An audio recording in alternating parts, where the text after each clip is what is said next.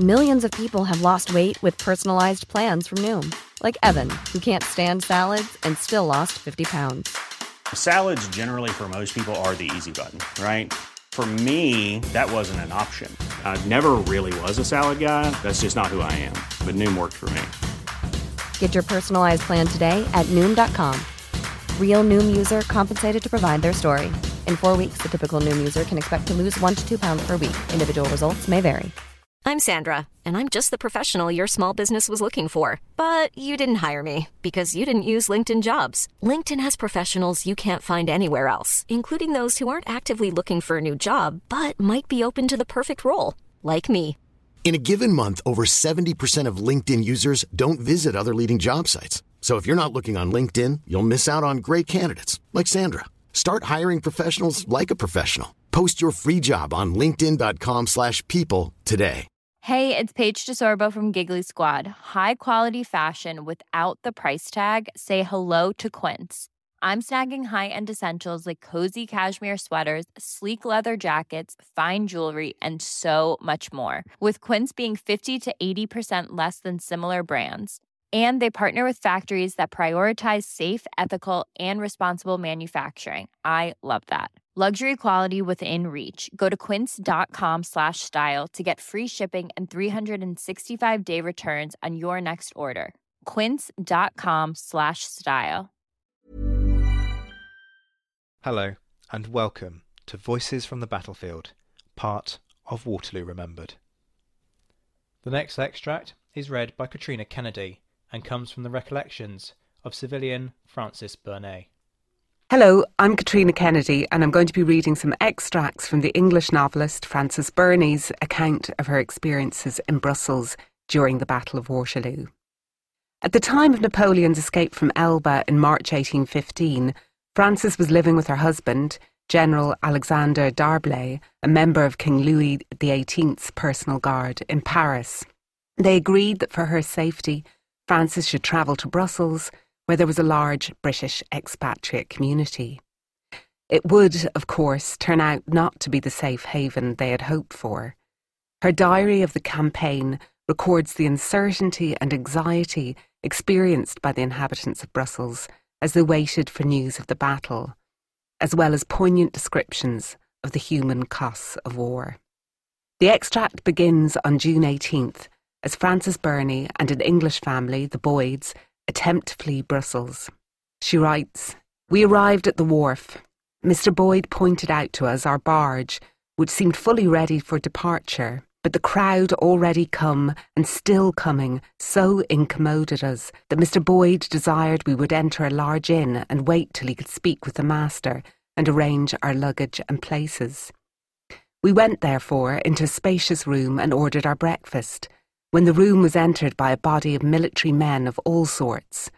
But we were suffered to keep our ground, till Mr. Boyd came to inform us that we must all decamp. Confounded, we vacated the apartment, and Mr. Boyd conducted us not to the barge, not to the wharf, but to the road back to Brussels, telling us, in an accent of depression, that he feared all was lost, that Bonaparte was advancing, that his point was decidedly Brussels, and that the Duke of Wellington had sent orders that all the magazines, the artillery and the warlike stores of every description, and all the wounded, the maimed and the sick, should be immediately removed to Antwerp. For this purpose he had issued directions that every barge, every boat should be seized for the use of the army, and that everything of value should be conveyed away, the hospitals emptied and Brussels evacuated. If this intelligence filled us with the most fearful alarm, how much more affrighting still was the sound of cannon which next assailed our ears. The dread reverberation became louder and louder as we proceeded. Every shot told to our imaginations the death of myriads, and the conviction that the destruction and devastation were so near us, with the probability that if all attempted escape should prove abortive, we might personally be involved in the carnage, gave us sensations too awful for verbal expression. We could only gaze and tremble, listen and shudder. Having relodged us in the Rue de Sol, Mr. Boyd tried to find some land carriage for our removal.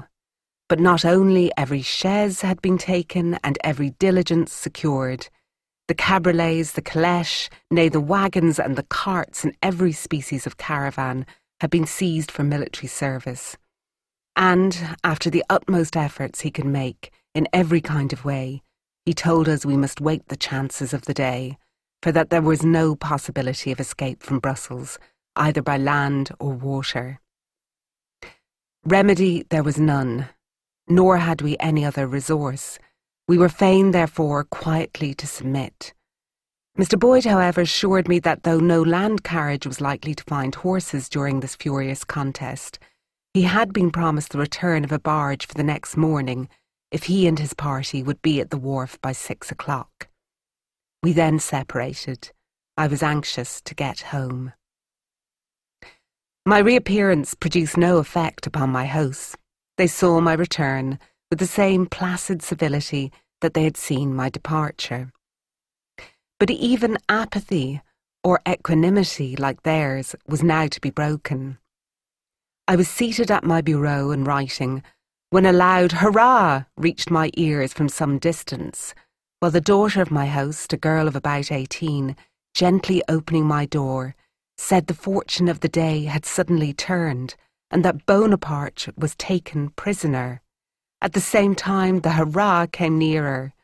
I flew to the window.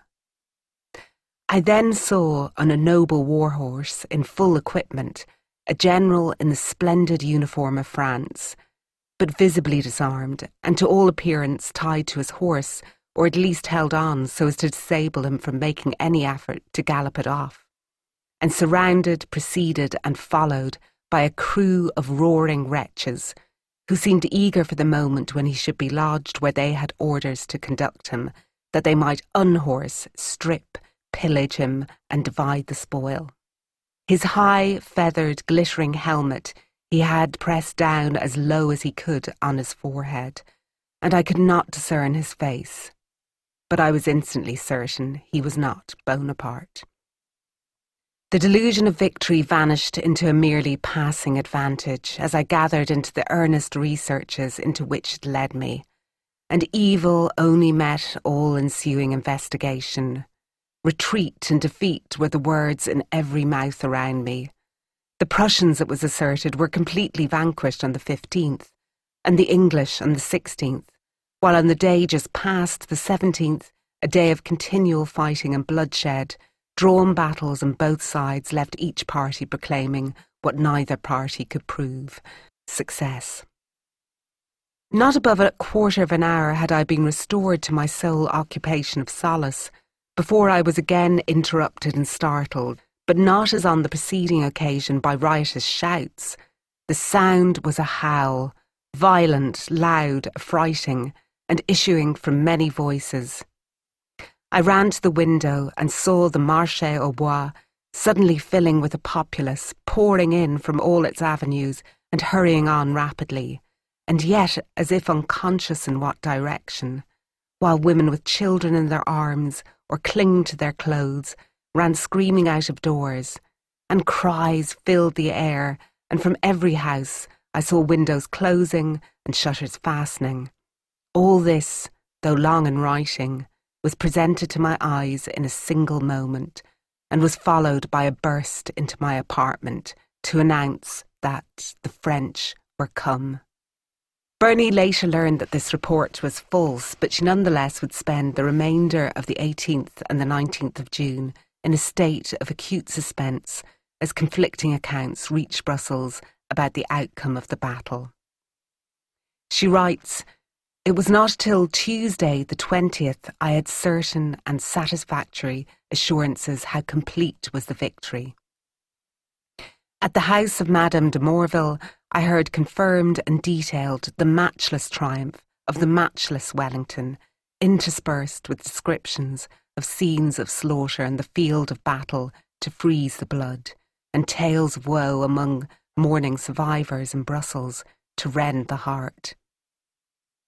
It is not near the scene of battle that war, even with victory, wears an aspect of felicity. No, not even in the midst of its highest resplendence of glory. A more terrific or afflicting sojourn than that of Brussels at this period can hardly be imagined. The universal voice declared that so sanguinary a battle as that which was fought almost in its neighbourhood and quite within its hearing never yet had spread the plains with slaughter. And though exultation cannot ever have been prouder, nor satisfaction more complete in the brilliancy of success, all my senses were shocked in viewing the effects of its attainment. For more than a week from this time, I never approached my window but to witness sights of wretchedness. Maimed, wounded, bleeding, mutilated, tortured victims of this exterminating contest passed by every minute. The fainting, the sick, the dying and the dead, on brancards and carts in wagons succeeded on another without intermission. There seemed to be a whole and large army of disabled or lifeless soldiers. All that was intermingled with them bore an aspect of still more poignant horror.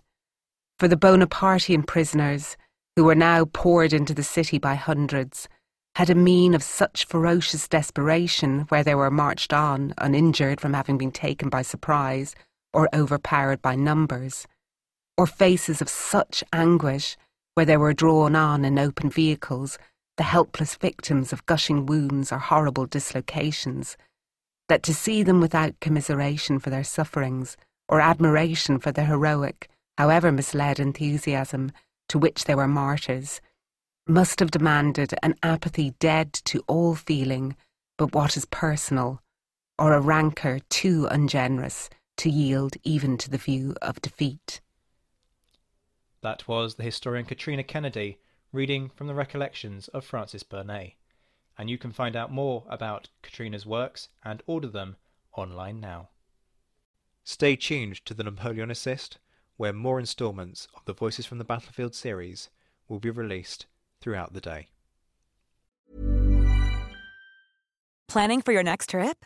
Elevate your travel style with Quince. Quince has all the jet-setting essentials you'll want for your next getaway, like European linen, premium luggage options, buttery soft Italian leather bags, and so much more. And is all priced at 50 to 80% less than similar brands.